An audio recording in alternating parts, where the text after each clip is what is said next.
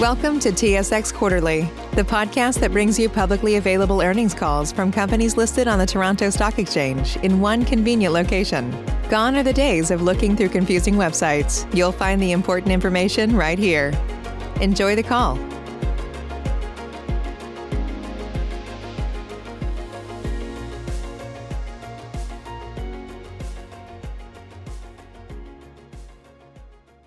...2020 conference call. Please be advised that this call is being recorded. I would now like to turn the meeting over to Mark Chyc-Cies, Vice President, Strategy, Planning, and Investor Relations. Mr. Chyc-Cies, please go ahead.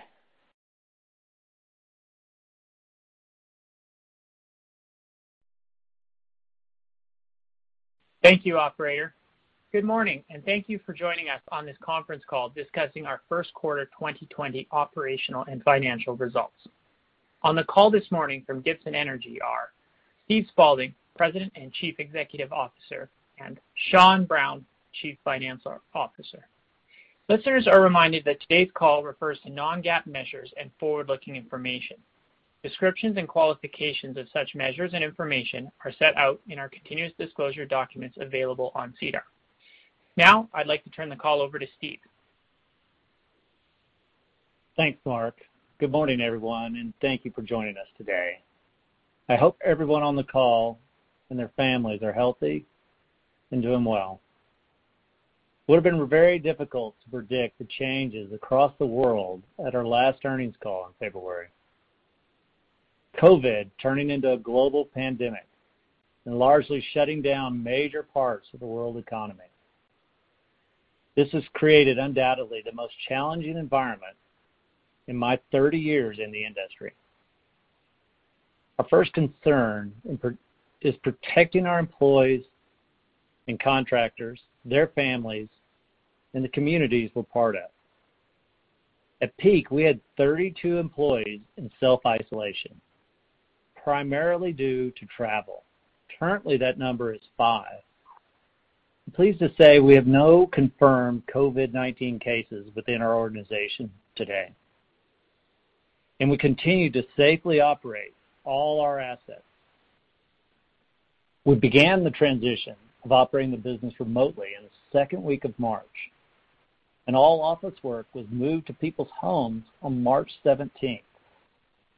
At our terminals, we split our control room staff into 2 separate groups and are operating from both our backup control room and primary control room to reduce interaction between staff. We put social distancing and other practices in place to ensure we can safely continue construction of the tankage at the top of the hill at Hardisty, as well as begin civil work for the DRU. At Moose Jaw, we plan to begin our annual turnaround next week, which we delayed a month and extended the time to ensure a safer environment for our employees and contractors on site. With the steps we've taken, we are confident in our ability to continue to operate our assets and our business. As a leadership team, our focus is not just business. As always, we are focused on the well-being of our employees. We have put an emphasis on communication and encouraging our employees to take care of themselves and their families. Overall, I believe the morale at Gibson remains very positive, given the circumstances, and we're working well as a team. One example of just that was our U.S. team. They started a head shaving challenge for charity. It caught on through our internal chat, and within a couple of days, we were able to raise over $150,000 for charity focused on COVID relief, including both our CFO, Mr. Sean Brown, and our Chief Administration Officer, Mr. Sean Wilson. Both shaved their head. This is a great reflection of our Gibson culture. From our business standpoint, Gibson today is a very resilient company. Through the changes we've made over the last 3 years, we've gone from being the most exposed to what I believe to be the best position within our peer group to weather this business environment. With our strategic shift to focus on crude oil infrastructure, we disposed of all of our commodity-sensitive businesses. By transforming into an infrastructure company, heading into this downturn, our terminals were about 70% of our business and 80% of our cash flows were take-or-pay and stable fee-based. Only about 5% were those more sensitive midstream gathering assets. These are our pipelines and our small terminals in Canada and the pilot system in the U.S. We're also very strong financial position. Coming into the downturn, we had the lowest leverage and payout in the peer group. Our capital program is fully funded with a cushion. We have access to ample liquidity. And as I said before, this is a challenging time for our industry and our customers. But I have no doubt we have transformed this company to weather this storm.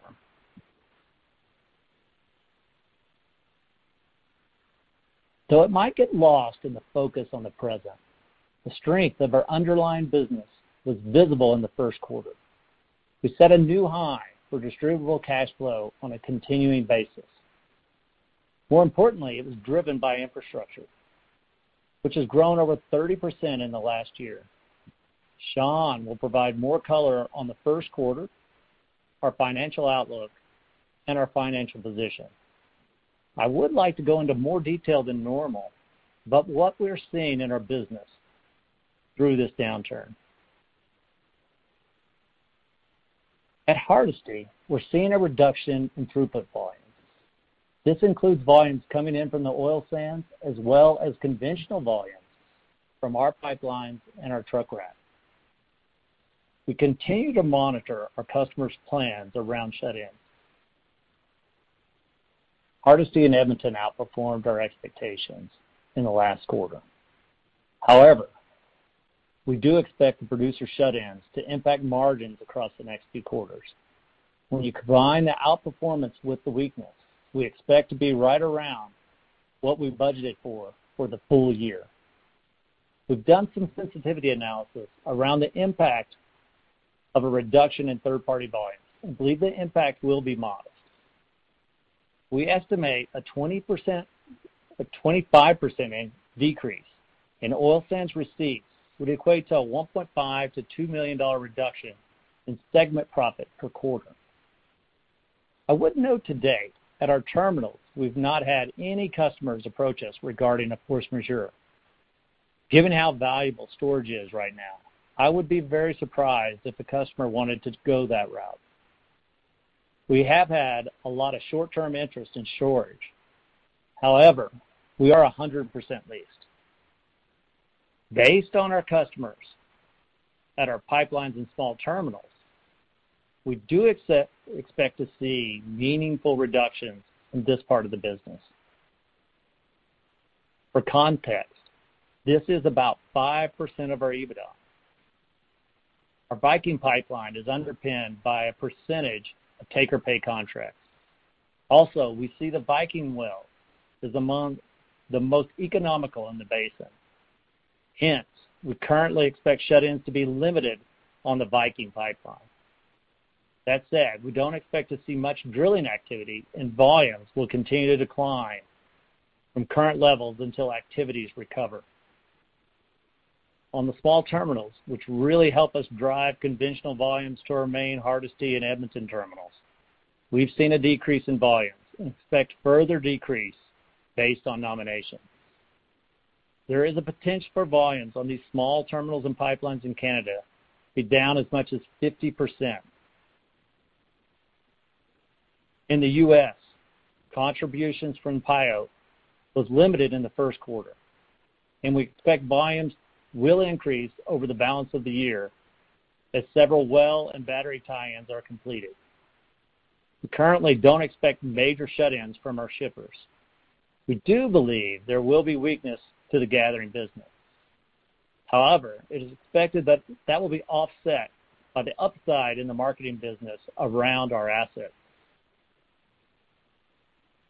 At Moose Jaw, the current environment is challenging.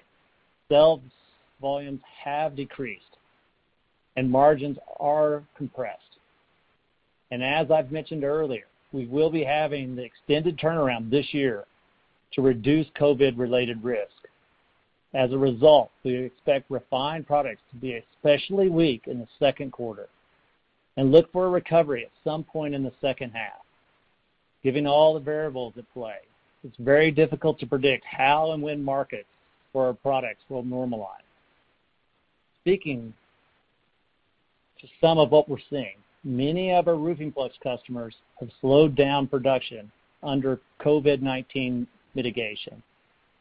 Typically, roofing flux is driven by weather in the U.S., and we would expect demand to normalize in the second half of the year.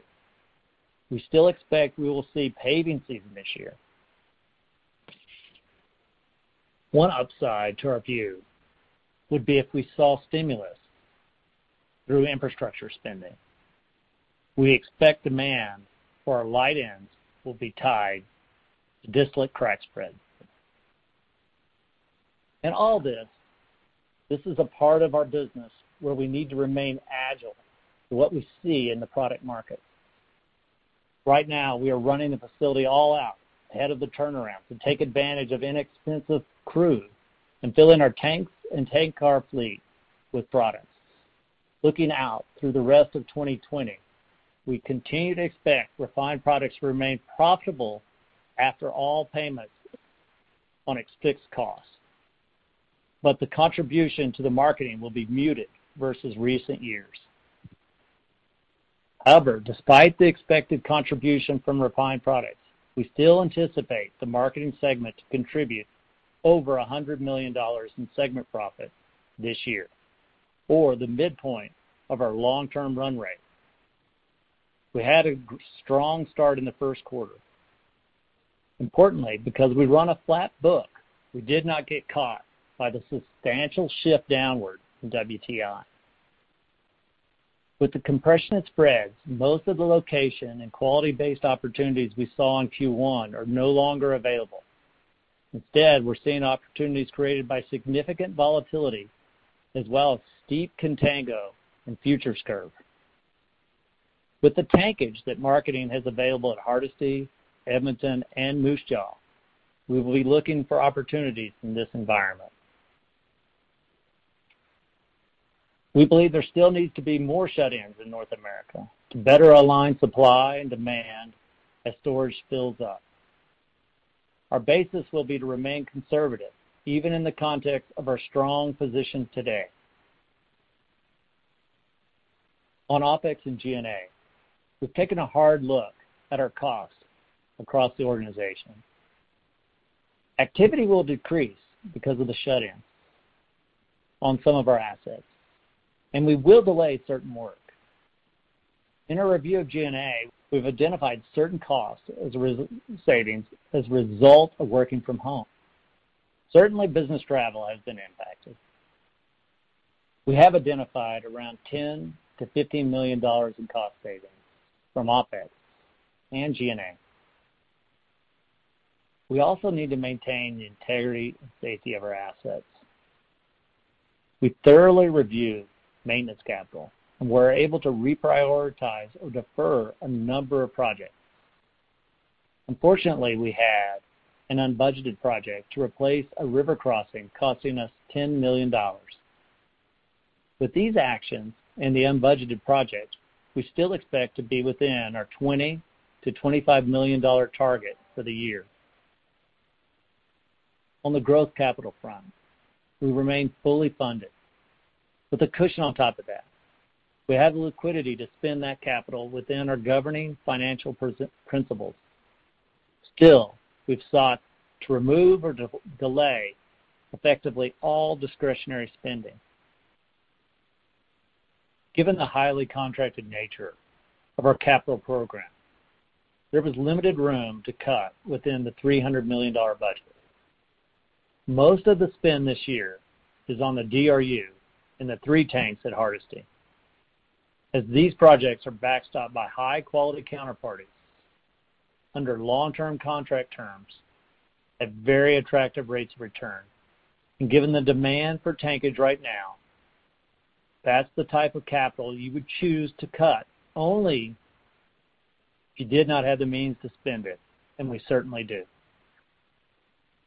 In the U.S., our growth capital program was weighted in the front end of the year.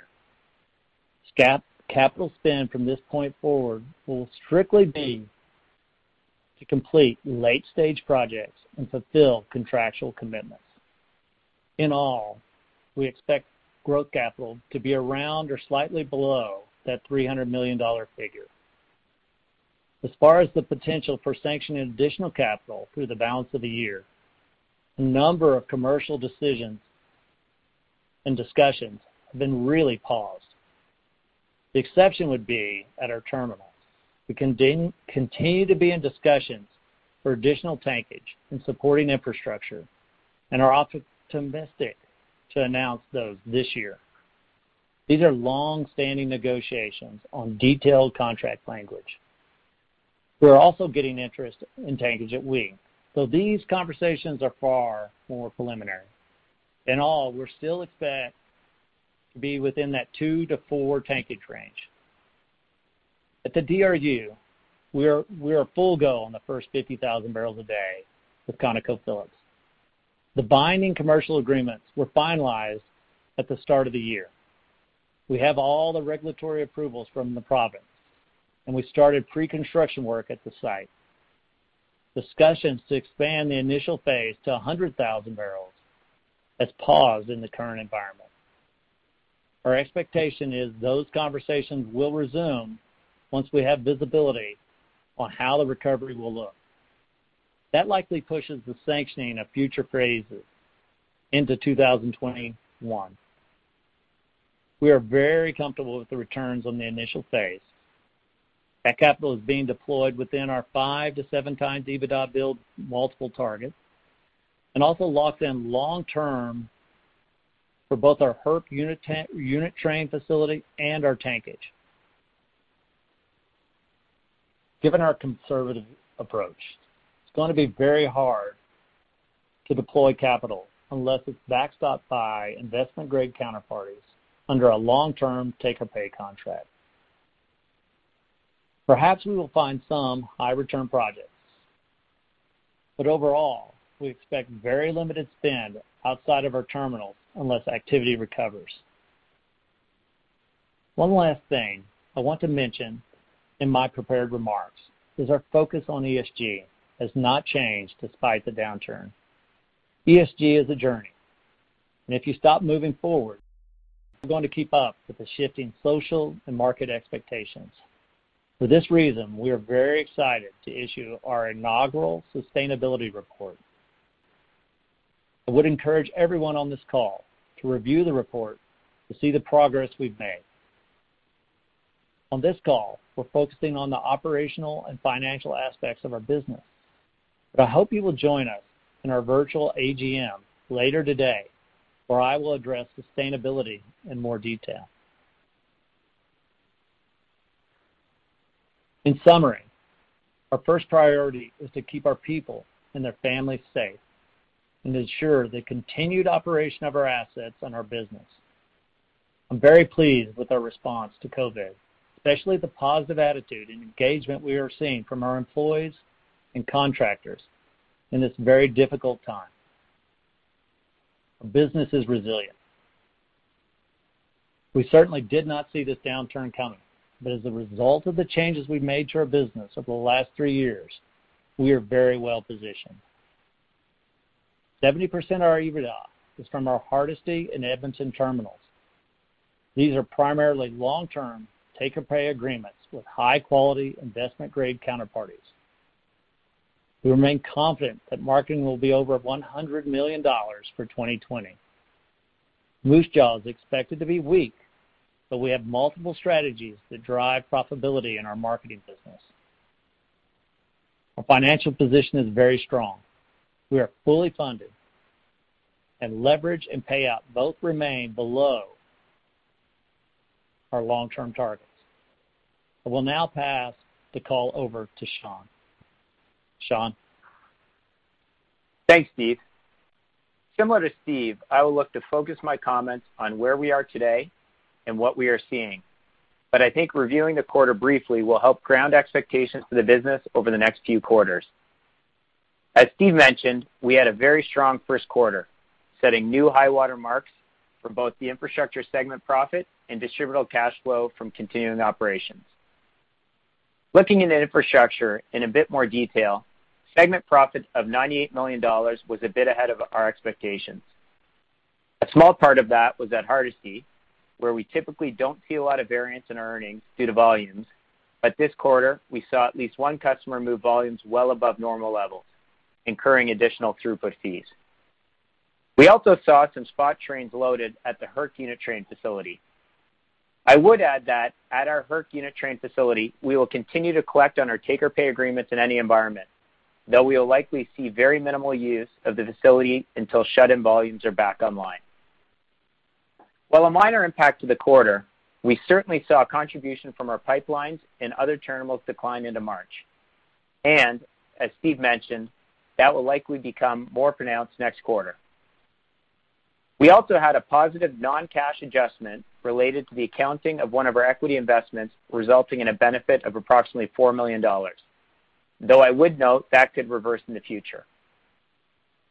Turning to our expectations for the second quarter, when you take into account the items I just mentioned, as well as the extended turnaround at Moose Jaw that Steve spoke to, our expectation is for infrastructure to come in between $80 and $85 million.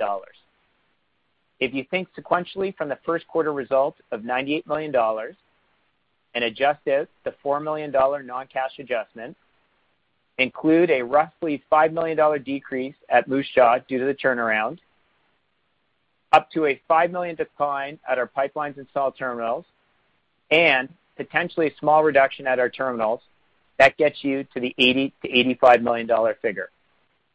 I would note, though, that the second quarter will likely be the low point for infrastructure, and we would expect a somewhat steady recovery through the balance of the year.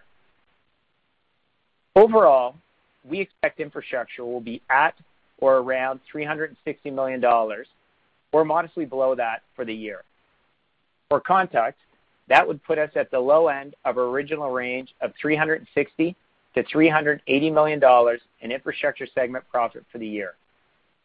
With the 3 tanks coming into service at the top of the hill in the fourth quarter, and assuming a recovery in volumes, we continue to expect infrastructure would reach a quarterly run rate of approximately $100 million exiting 2020, or $400 million on an annual basis.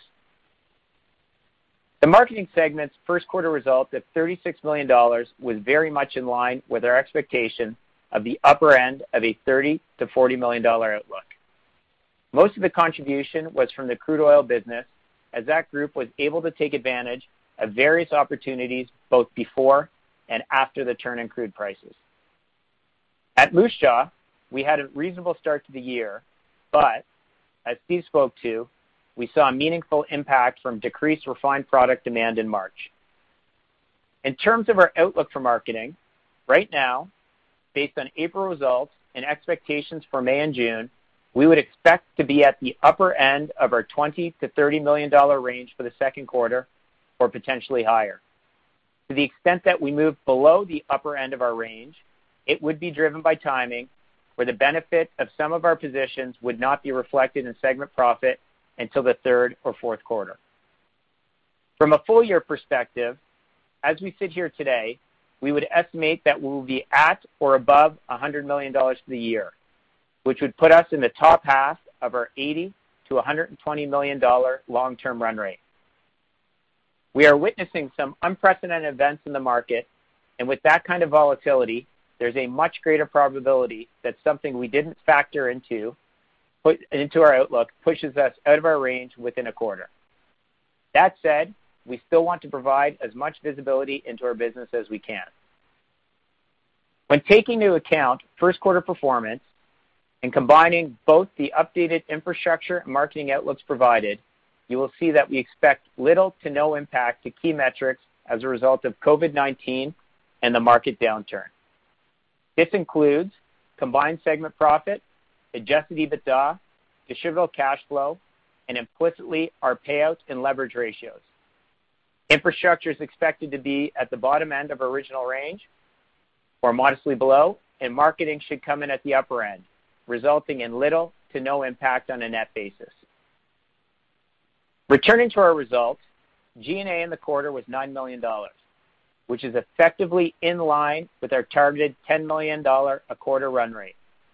As Steve mentioned, we are looking at all costs, but it's too early to assume a lower rate as, while there are clearly savings on items like travel, there are also additional costs in the COVID environment to facilitate working from home. Quickly working down to distributable cash flow on a sequential basis, the first quarter was $10 million above the fourth quarter of 2019. Replacement capital of $6 million in the first quarter was $4 million lower. This was offset by current taxes being $5 million higher. We also had $7 million of net non-cash changes related to adjustments for our equity investment and for foreign exchange included within segment profit. Given our distributable cash flow this quarter was $3 million above the first quarter of last year, the payout ratio remained flat to year-end at 62%, which is also well below our 70 to 80% target range. Similarly, our debt to adjusted EBITDA remained at 2.7 times, well below our 3 to 3.5 times target. Based on our current outlook and consistent with our expectation of a minimal impact from the downturn, we anticipate that both payout and leverage will remain below or within our target ranges. Recall that as part of our financial governing principles, we want to keep our leverage on an infrastructure-only basis at or below 4 times, and we target the dividend payout being less than 100% on an infrastructure-only basis. We expect to remain compliant with both of these governing financial principles through 2020, and based on sanctioned projects currently under construction, we'll add additional headroom in the fourth quarter when we place the 3 Phase 4 tanks into service at the top of the hill, as well as in mid-2021 when the DRU enters service. We also have access to significant liquidity that provides additional comfort in case the environment remains challenging much longer than currently expected. As the company continues to grow, and given management's conservative nature, in February, we completed an upsizing of the capacity of our credit facility to $750 million and extended the term into 2025. I would note that this increase was completed pre-pandemic and, as such, was done at normal course terms and conditions and does not reflect the premium necessary for some of the liquidity facilities being completed in this market. At the end of the quarter, we are only $50 million drawn on the facility with $55 million in cash in the balance sheet. Effectively, we have the full $750 million credit facility available to make sure we have ample liquidity and flexibility to fund our capital program without having to unduly rely on external capital at times that might not be optimal. In addition to our $750 million credit facility, we have 2 bilateral demand letter of credit facilities totaling $150 million. At the end of the quarter, we had issued letters of credit totaling $35 million, implying that our total available liquidity, inclusive of these facilities, was closer to $900 million. Speaking to another one of our financial governing principles, you've often heard me say that remaining fully funded is paramount to us. We came into 2020 with the ability to fund over $400 million in growth capital, assuming the $80 to $120 million long-term marketing run rate. Given our outlook for capital in 2020 of about $300 million or lower, we will likely carry out some funding capacity into 2021. While it may have appeared conservative only a few months ago, our focus on our balance sheet, our adherence to our governing financial principles, and our discipline around capital allocation has positioned us very defensively coming into this downturn. We are very pleased to be in such a position, but it was a lot of hard work to get here. For that reason, we're going to be very prudent through this downturn. We often get the question of whether we will be looking for an opportunistic acquisition or to buy back stock. We believe that liquidity and financial flexibility are very valuable in this environment, and we will remain cautious. Another major benefit resulting from disposing of the non-core businesses, and with the terminals now being the vast majority of our cash flow, is that we have dramatically improved our counterparty profile. Just 3 to 4 years ago, given our business mix at the time, we had much higher exposure to smaller, non-investment grade counterparties who in general are much more impacted to changes in commodity prices. With Gibson's focus on crude oil infrastructure, and more specifically our core terminals business, this counterparty profile has dramatically improved, with fully 90% of our terminals counterparties being investment grade. Even with that in mind, given the heightened risk environment, it's very important to be as proactive as possible to identify potential risks before they become a problem and address them, whether that's by securing AR insurance, requesting LCs, requiring payment up front, or absent an alternative, making the decision to not do business with the counterparty. Given our consistent focus on our balance sheet, we are also very pleased that DBRS confirmed our investment grade rating and stable outlook last week. As you would have read in the report, they pointed to their rating being supported by our stable, contracted cash flows from our infrastructure assets and our strong competitive position. In summary, we remain in a very solid financial position and are very well positioned to weather this market downturn. While many folks likely won't look into the first quarter results in detail, they do illustrate the strength of our underlying business. As we look into the second quarter, we do expect weakness in some smaller parts of our business, but overall, we expect that the impact will be relatively modest. We expect that on a full year basis, there will be little to no impact to key metrics, including adjusted EBITDA, distributable cash flow, leverage, and payout. We continue to check all the boxes on our governing financial principles, and we expect that to continue through 2020. Payout and leverage will remain below target levels, including our infrastructure-only targets, and we remain fully funded for all our sanctioned capital. These are certainly difficult times for our industry and our customers, and there remains a lot of uncertainty on how the next few months will play out. There are many unknowns we are still looking to better understand around parts of our business, but know that our focus will be continuing to be as transparent as we can with our investors, and above all that, know that Gibson is on very solid footing.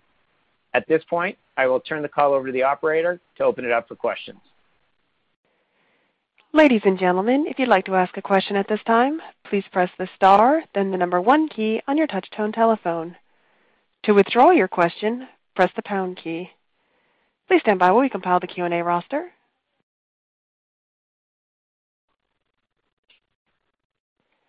Our first question comes from the line of Jeremy Tonet with J.P. Morgan. Your line is now open. Good morning. I just wanted to touch on the contango element to the market and wanted to see what benefits that could provide for Gibson. I think you noted that all of your storage is contracted, but I believe historically a certain amount was it was contracted internally with the marketing arm to be used for operational purposes when there's turnaround. So just wanted to get a sense for what that could look like, if there's opportunity there or other opportunities in this market around these types of volatility. Good morning, Jeremy. This is Steve. Yes, when it comes to the contango opportunity, you get a look at Moose Jaw. I mean, Moose Jaw has product tanks, and it actually has crude feed tanks. So there's probably 600,000 to 700,000 barrels of just product storage at Moose Jaw itself. And then we do have storage at Hardisty that is contracted to our marketing organization, but it is fairly minimal. But there certainly is and has been opportunities to collect some of that contango, and we expect that contango to kind of last really across the next couple of quarters. Got it. That's helpful. Thanks. And then just wanted to kind of turn towards the broader marketplace right now. And Steve, as you well know, in the recent past year, Buckeye was acquired by private equity at about 11.5 times EV to EBITDA. And on street numbers, it appears Gibson is trading well below that. And then if I think about Williams, who is concerned with regards to being approached and being acquired at what they viewed as depressed levels, and so that drove them to issue certain protective measures at that point. I was just wondering if you could comment on the dynamics that you see in the market right now, and especially with regards to those two data points. Jeremy, I'll comment at first, and I'll turn it over to Sean. But our job is to maximize our shareholder return, and in the end, right now we think we're doing that with our stable cash flow, with our quality of customers. How the actual market looks at us. Whether or not we're undervalued or valued, we're valued at where we are today. Sean? Yeah, no, thanks for that, Steve. I think I wouldn't really add all that much to that answer. I think if you think of both those data points, it's a question. We get asked that question on both sides. Are we worried about somebody being opportunistic regarding us, or would we potentially be opportunistic given relative share price performance? I think, as Steve said, the management team, our job is try and maximize value for shareholders, and that's through executing on a strategy that we think that works. Right now we don't have an intent to put in place a poison pill or anything like that. That's what you're referring to. But certainly would view at share prices as we sit today, that we are undervalued. But at the end of the day, our job is to maximize value to shareholders, and that's through delivering our strategy. That makes sense. Thanks for all the color this morning. I'll leave it there. Thank you. Our next question comes from Rob Hope with Scotiabank. Your line is now open. Good morning, everyone. First question's on the DRU. Just want to get a sense of how you're thinking about the longer-term competitiveness of a DRU in Alberta, which could be having 3 new egress pipelines, being Line 3, Keystone, and Trans Mountain.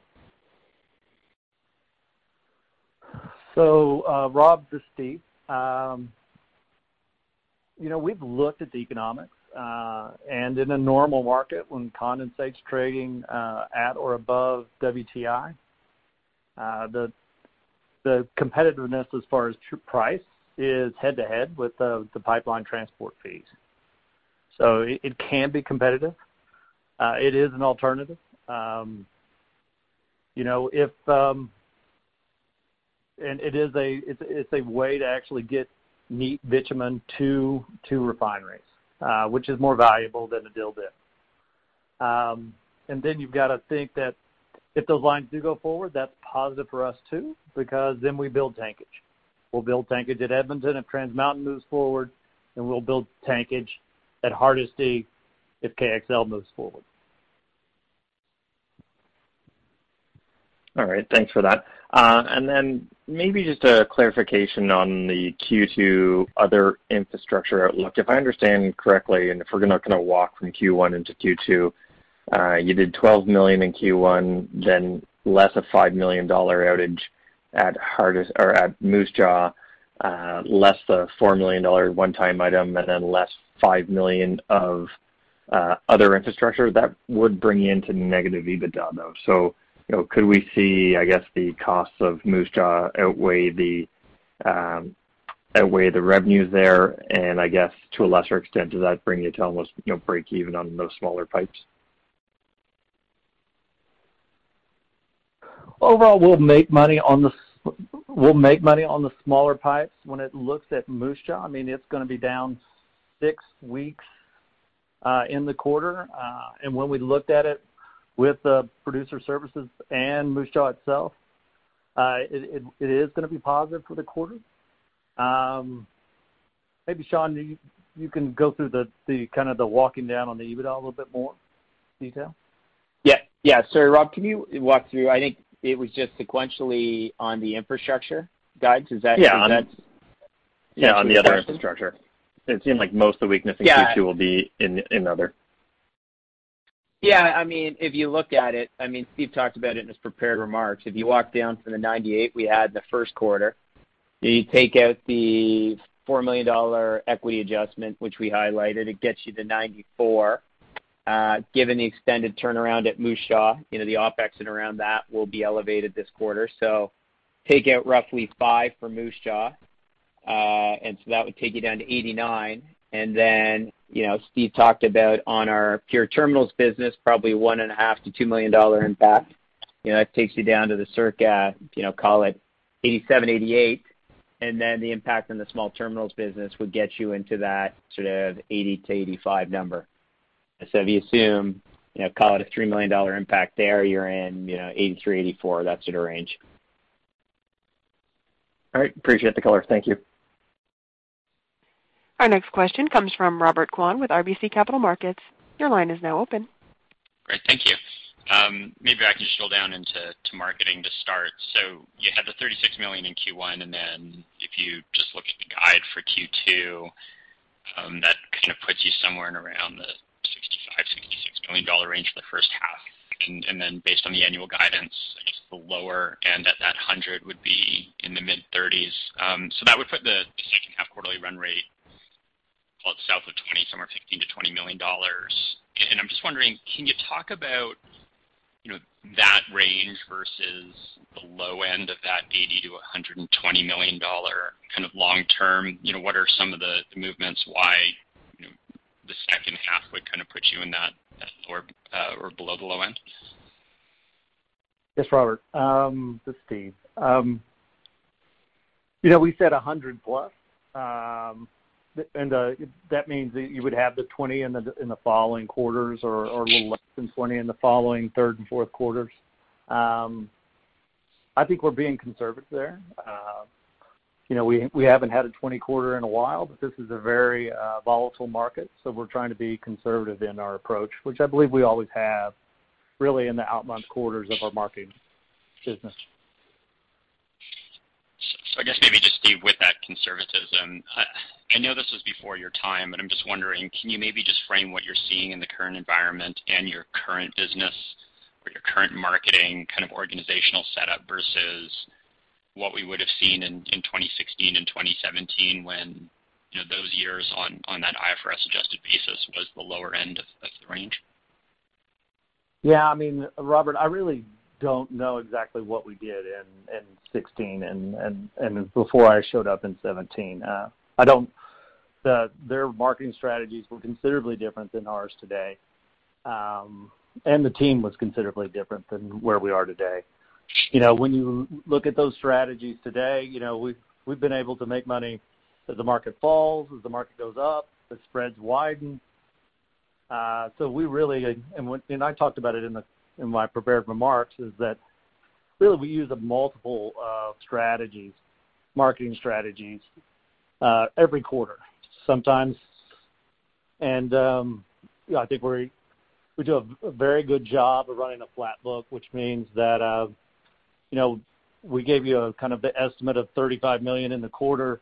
In December, market fell from $55 to the low teens, and we still made that $35 million. So as you can see, we have a lot of discipline in what we do. So I guess maybe just to finish on marketing, if there isn't a material improvement in kind of the environment, you still have that confidence, say, if we looked out to say 2021 or some sort of indicative 12-month period, that the low end of that range, or there's some confidence that that's very much an achievable number in the current environment? I mean, absolute price has an impact, and it does do some compression in your spreads, but we believe refined products will respond first with demand, and we believe there will be government stimulus on infrastructure, which will drive demand for asphalt. And then if you do keep weak, there is always the internal optimist, which means that you do have the opportunity for contango plays. Got it. And then if I can just finish with Moose Jaw, just making sure I'm understanding all the different pieces. So you highlighted the $5 million that's going to be booked into infrastructure in the second quarter. I think that's just the intercorporate transfer. But when you think about the extension of the outage, I'm not sure, are you able to quantify what extending that outage is going to cost, whether it's hard dollars or lost revenues? and just how do you see that playing out in terms of the actual impact on marketing versus state budgets? Well, I mean, we're running it full out right now. And we're actually filling up all of our storage right now at the facility. A lot of the product we're actually filling it up is extremely inexpensive crude oil. And that's because of some of the hedging that we did on the WCS, the WTI spread, and also just locking in kind of an absolute price on the purchase. So we really like the price of the barrel that we're putting in storage right now. And so we actually think we'll have a pretty strong third quarter as we start to move that product into the market. Got it. And if there's not a resumption or pickup in demand on the refined product side, basically you're just holding the cheap inventory and the sell-through will happen. If it spills into Q4, it spills into Q4. Is that kind of the way to think about it? Yes, and we don't have to run it all out. So we can pull it back some if we don't find the market for our products. We have very specialty products, so roofing flux, which is not really impacted by COVID. That's a weather driven, and then the asphalt, which is we believe will be driven by stimulus bills, and then our other is really kind of a distillate that we sell. The distillate probably will be weak, the weaker of those three products. Okay, great. Thank you very much. Our next question comes from Linda Ezergailis with TD Securities. Your line is now open. Thank you. I'm wondering if you can help us understand some of the cost savings, Steve, that you have identified, the $10 to $15 million. I'm wondering how much of that might be permanent versus temporary. For example, I guess the travel costs could be quite significant, and those would presumably come back next year. But can you comment on the nature of those cost savings and again, how much is temporary versus a permanent reduction in costs? Yes, Linda. I would say almost all of it is on a temporal basis. Some of it is volume driven. So as volume reduces at our terminals or small pipelines, we have reduced power demand. The other would be we did talk about expenses and travel expenses. We looked at our April bill, and it was down 80% versus the March bill. So the travel is obviously, but that is temporal.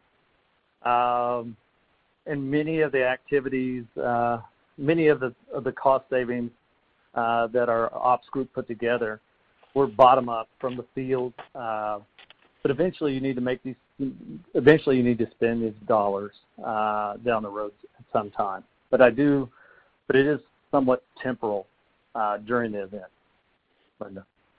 Okay, thank you. And you mentioned ESG, the process is a journey. Congratulations on your first report. I'm wondering how you might use your findings in launching this first report to evolve the business. Are there any opportunities to leverage your learnings to identify ways to do business differently or to save costs further, or were there any surprises, positive and negative, that you found as you prepared this first report? Yeah, it wasn't a journey, but we're starting to see ESG throughout the organization. We're starting to see, when we're doing capital projects, questions come from the board concerning ESG. We're very excited about our diversity program. We hired 25 summer students this year. Those 25 summer students, I believe 70% of the summer students were female, and that includes a real focus on operations and engineering, where we're trying to increase our diversity. On our new hires in ops and engineering, over 70% have been diverse candidates. So on the diversity side, we're really seeing a step change. And you can kind of see those in the numbers over the last 3 years. Then when you look at Moose Jaw, last year we put on the expansion at Moose Jaw where we expanded the facility 30%. And in that 30% expansion, we did that without any additional heat. And we will continue to look at Moose Jaw and how do we improve really our carbon footprint at Moose Jaw. And we think there's significant opportunities to continue to improve our per barrel carbon footprint there at Moose Jaw.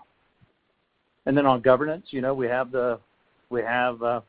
put a diversity policy in place with the board, and we currently have 2 diversity representatives there on the board. So, and hopefully we'll have more as we move forward, both in our assets and operations and across our organization. So we're excited about what's going on at Gibson Energy as far as ESG. Thank you. Our next question comes from Patrick Kenny with National Bank Financial. Your line is now open. Hey, good morning, guys. Just starting on the marketing here. Looks like there was a $25.7 million write-down of inventories in Q1. Can you just confirm that that expense was included in your Q1 adjusted EBITDA number, and maybe how that inventory write-down might be locking in your marketing guidance for Q2? I'm going to let Sean do that one because it has to do with accounting. So, but it definitely was taken into account. So go ahead, Sean. Yep. Thanks, Steve, and thanks, Pat. Yeah, no, absolutely, that was in our number. I mean, it was, given the volatility in the market, it was, a bit of a higher write-down than we would have seen in other quarters. But I think the one thing I would note on the write-down that, Steve talked about in his prepared remarks about us running a flat book, that was fully hedged inventory.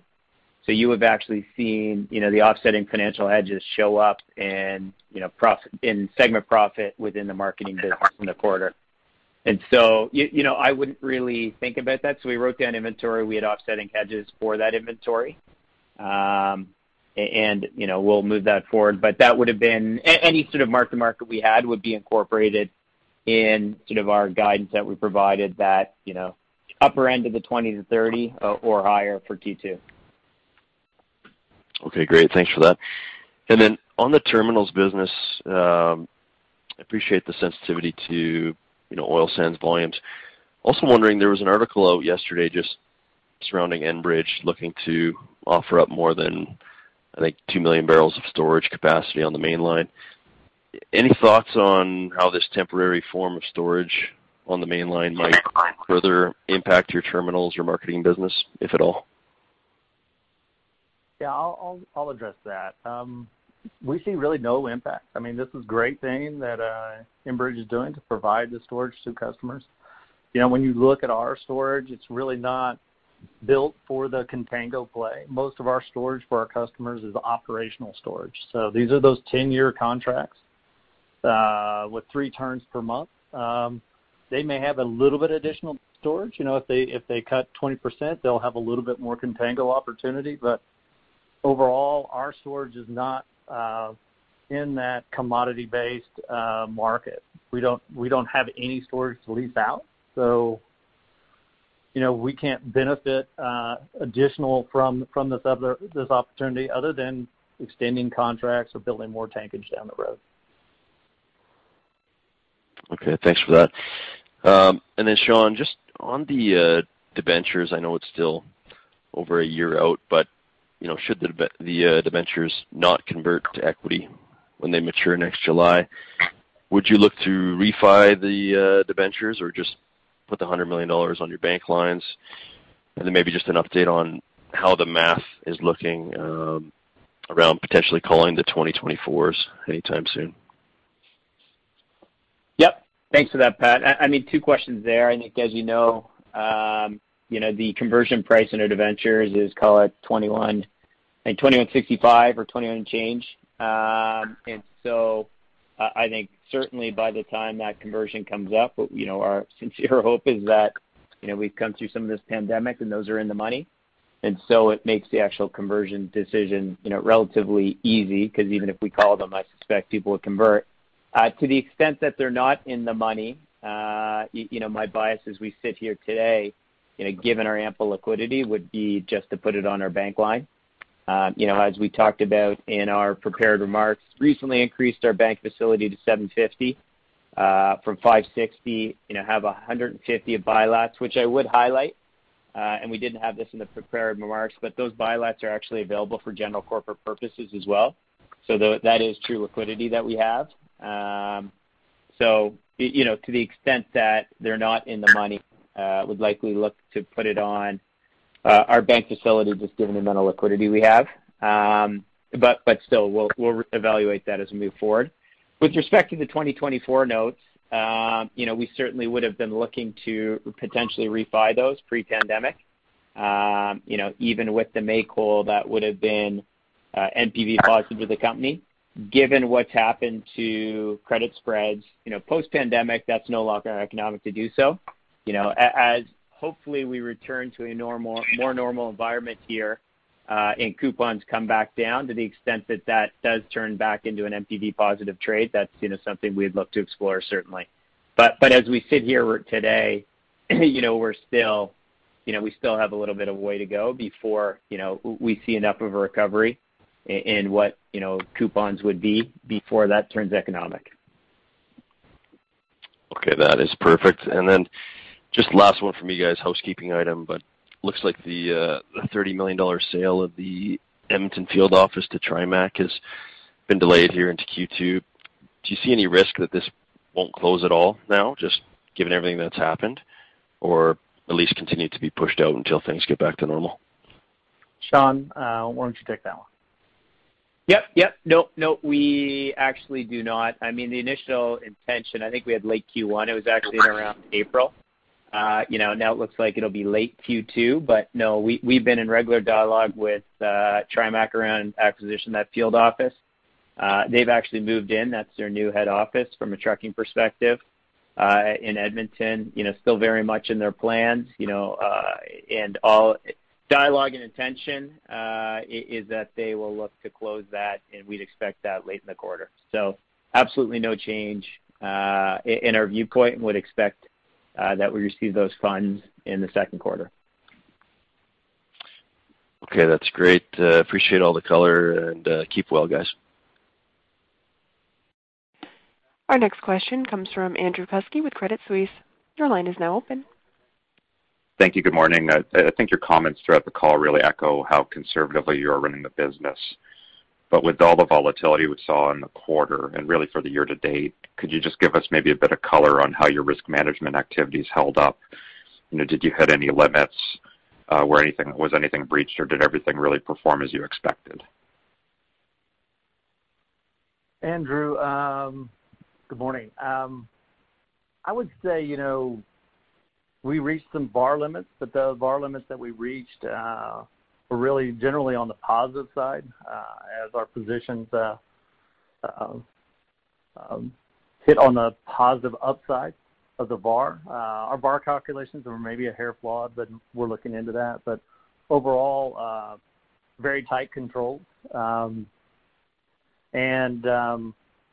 as you can see, what I explained really in the call, and what we talked about really on the inventory. We had inventory in December of last year, or 2019, priced at $50 and $60. We wrote that down all the way down to the low teens, yet we still, and that was on the marketing books, yet we still had that $35 to $36 million marketing earnings, and that just shows that discipline in our hedging policies. We really don't take a lot of risk. We weren't involved in the last 2 days of close because we always, if we're rolling a position, we never roll a position on the last 2 days of the cycle. So that's just a rule of ours. So you can see we have multiple, and I'm in constant conversations, with our head of marketing really on a daily basis about where we are and what we're doing. Okay, that's great. I guess another element of the conservative nature, and I think, Sean, you touched upon this, just the value of the liquidity that you have, and your liquidity position being really, greater than what you see in a normal market environment. And I guess the the implication of all of this is you value the liquidity more, but if you were to find something attractive in the market, the returns on any prospective acquisition or capital deployment would just have to be much greater than normal in a normal market. Is that true? Go ahead, Sean. Yeah, sorry, I was on mute. Yeah, I mean, again, I think our prepared remarks are fairly clear, and I think our messaging has been quite clear throughout. This environment, I think, for us, we have been comforted by the fact that we can get on every call with investors and stakeholders and talk about the defensive characteristics we have. We're really not looking to do anything to sacrifice those defensive characteristics, and liquidity is one of them. So, I mean, as we sit here today, I wouldn't say that acquisitions are, a significant focus of this management team. Remaining defensive and nimble in this environment really would be. I mean, to the extent that there's something absolutely opportunistic, I mean, of course, we would always look at it. But again, I would probably refocus more on our focus on remaining defensive as we continue to move through this pandemic. Okay, that's great. Very much appreciated. Stay safe. Our next question comes from Ben Pham with BMO Capital Markets. Your line is now open. Okay, thanks. Good morning. I had a question on your customers' resident days at the tank. I'm wondering if you have a sense of where that will go once you add the 3 tanks late this year. Good morning, Ben. Can you restate that one more time? Yeah, sure, absolutely. I was wondering, when you add the 3 tanks this year, if you have a sense of what the residence day is going to be relative to that 10-day average you've seen in the past. Yeah, so on the tanks that we did the long-term leases on, of course, one is the marketing tank that'll come on, and that's really one of the first marketing leases or builds that we've ever done. And then the other is with a large U.S. refiner, and then another one is really a marketing organization. So I would say the overall residence time will be those will not have the normal residence times that we've seen from the oil sands producers. So they'll be used probably potentially more. It would be used differently than the operational storage. Okay, sorry about that.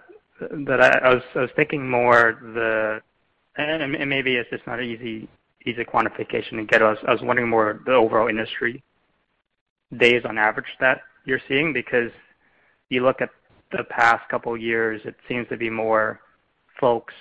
The residence days have been underestimated in terms of what's needed in the market. So that's been driving a lot of the tanks. So just trying to get a sense of where that's going relative to historical norms. Well, in this time, there is more residence time because the producers have cut. So on a go-forward basis, I think, again, storage and the importance of storage becomes even more pronounced to our customers. And so there will be the opportunity to continue to discuss additional storage with numerous of our existing customers at the facility. Okay. And maybe my second question is maybe for Sean, some of the numbers around the infrastructure run rate, and I wanted to clarify. I believe there's an $80 million number that was mentioned. Is that more the worst case scenario that you're contemplating in that segment? Thanks, Ben. I think we walked in one of the earlier calls. We walked it down. The challenge whenever you put out a range is how precise do you want to be. So I'm not sure we felt like a range of like 83 to 87 made a lot of sense. But again, perhaps the easier way to answer that is to walk you down, as I did earlier, from the number. And I think, if you listen to the remark I gave earlier, probably the 80 is not a number that we would necessarily expect. But again, 98 Q1 infrastructure segment profit, you take off 4 for the equity pickup, so that gets you to 94 on a recurring basis. Take out 5 from there for Moose Jaw. The sort of OPEX that we normally see, plus some additional OPEX from the turnaround, that gets you 89. And then from there, you take off, call it probably circa 5 from both the small terminals, and that would be inclusive of the 1.5 to 2 that Steve talked about at our main terminal business, and that gets you to sort of the high end of that 80 to 85.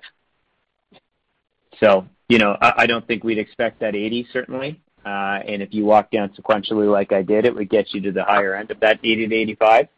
So I'm not sure if that answers your question. Okay, no, it absolutely does, Sean, and I'm sorry for having you have to repeat it 3 times. I wasn't asking that. It just sounded like the last commentary was 85 with the Moose Jaw outage. So then going to Q3, it should be going up, effectively to 90. So I just wanted to square that plus 85 million plus Q1 doesn't really add up to 360. So I was just more getting an additional clarification on that. So. Yep. No, absolutely. I mean, we also did say that we expect Q2 to be, absolutely the low for the year. But I mean, even if you implicit, in that, I think it is important that, we did confirm that 360 because just pure math tells you, if we had 98 in the first quarter, 85 in the second quarter, to get to that 360, it assumes we're at, 88.5 for both Q3 and Q4. So just implicit in the numbers we provided, we certainly expect, some measure of recovery. And not only from Moose Jaw, but I mean, certainly that Moose Jaw turnaround won't extend into Q3. Okay, and my last one, same topic, the 100 million next year, does that include the DRU contribution in second half? No, it would not. I mean, if you think about, we had said that as we exit Q4, we expect to be run rating 100 million. So really that would be taking sort of existing assets right now and adding the 3 tanks we're going to put into service in Q4. Okay, so it's likely if DRU comes in service on time, which is likely, it's your full year's likely more than 400 million if everything goes to your budget. Yep, that makes sense. Okay. Right. Thanks very much, guys. Our next question comes from Robert Catellier with CIBC Capital Markets. Your line is now open. Hey, good morning, guys. Thanks for taking the time to go through this more detailed updates. In your infrastructure comments, I think in the MD&A on the presentation materials, I think there was a comment about in getting to that 360, some type of volume recovery. So I'm wondering what you see in terms of the pace of the recovery. And maybe on a related question, how long do you think it will take to get back to 2019 levels of oil demand? Yeah, thank you, Robert. Good morning. When we did our forecasting, we looked at the economies, the North American economy and the world economies to kind of restart on a June 1st time frame. And with that, we really kept the second quarter as far as impacted by volumes in our facilities, still impacted in the second and the third quarter. And then in the fourth quarter, we started to grow the volumes back as demand started to come back online. And kind of walking us back up is real important. So if we're at the 85, then you put the 5 million on from Moose Jaw, and then as you volume recover, you come on, and then as those 3 tanks come on, you have additional revenue that gets us to that 400 run rate in the fourth quarter on equity. As far as full recovery of crude oil, I don't know. I think that might still be 2 years out, probably 2 years out from full recovery up into, where we were approaching almost 100 million a day in total production. But during that time, we think, we'll see significant decline. So we think refined products demand will ramp up quicker. But we think crude, we believe crude will remain relatively depressed over the next year or two. and then move up fairly quickly once you cross that supply and demand and you need that additional drilling to come on. So wherever that crossover is, you'll see a pretty quick spike in pricing because I don't think the U.S. will respond as quickly this time. Okay, that's helpful.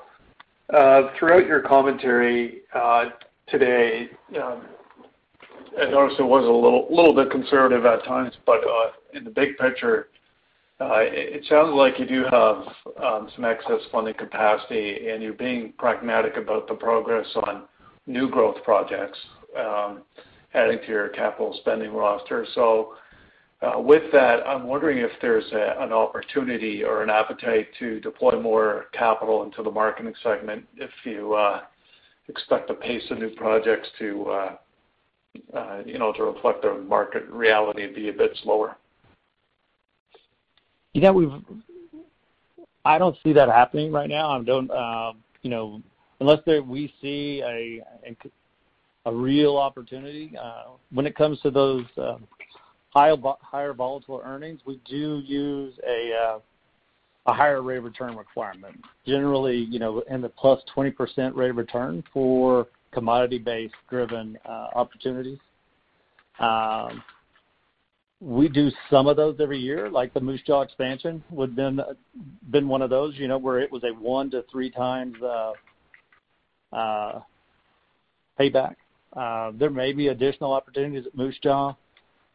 There may be some small connections and small projects in Hardisty and Edmonton, but we're talking relatively small projects in the end. Nothing that can actually drive up our total capital spend by any significance. Robert? Okay, and then just my final question here, might be early days still, but what has the collection experience been recently? Any negative trends in bad debts, I think particularly at, in the U.S.?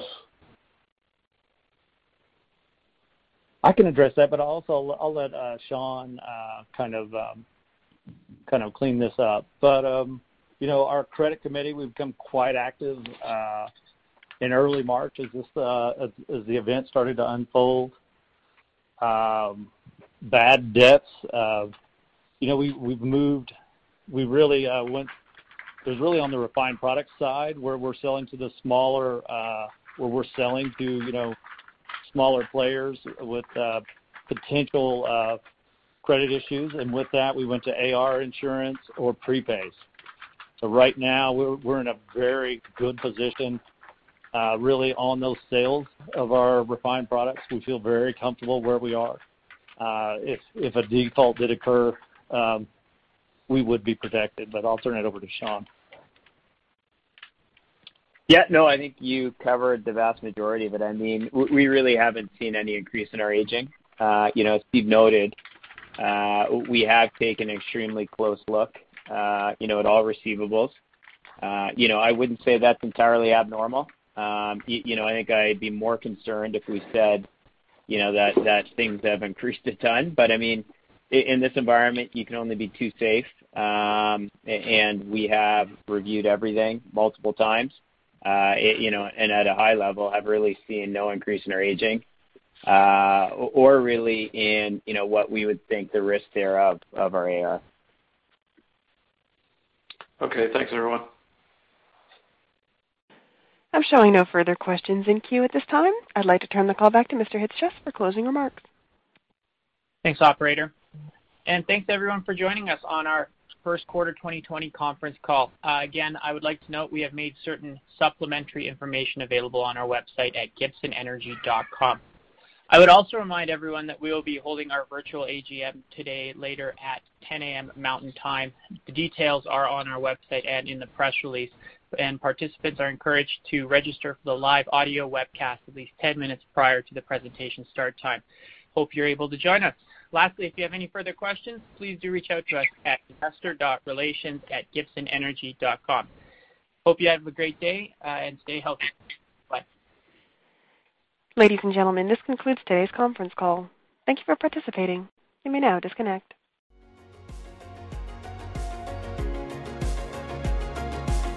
Thank you for listening to TSX Quarterly. If you enjoyed the cast, remember to leave a good rating. And remember, for any additional inquiries, please consult the company's investor relations section on their website. See you next time.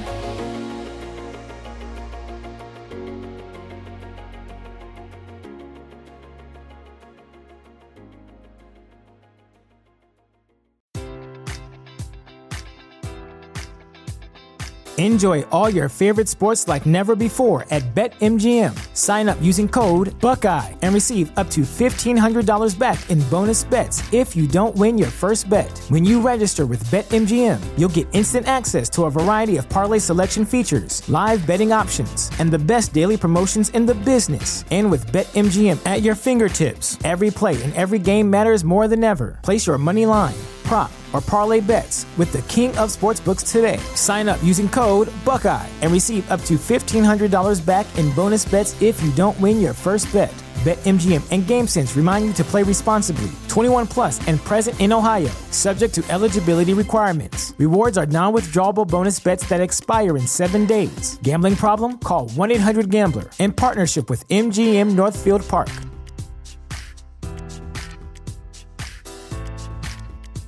Sick of being upsold at gyms? My guy, you're currently a base member? For $90 more, I can upgrade you to our Shred membership. For $130 more, you'll be a Swole member. And for just $300 more, you'll reach Sweat Platinum. At Planet Fitness, you'll get energy without the upsell. Never pushy, always free fitness training and equipment for every workout. It's fitness that fits your budget. Join Planet Fitness for just $1 down and $10 a month. Cancel anytime. Deal ends Friday, May 10th. See Home Club for details.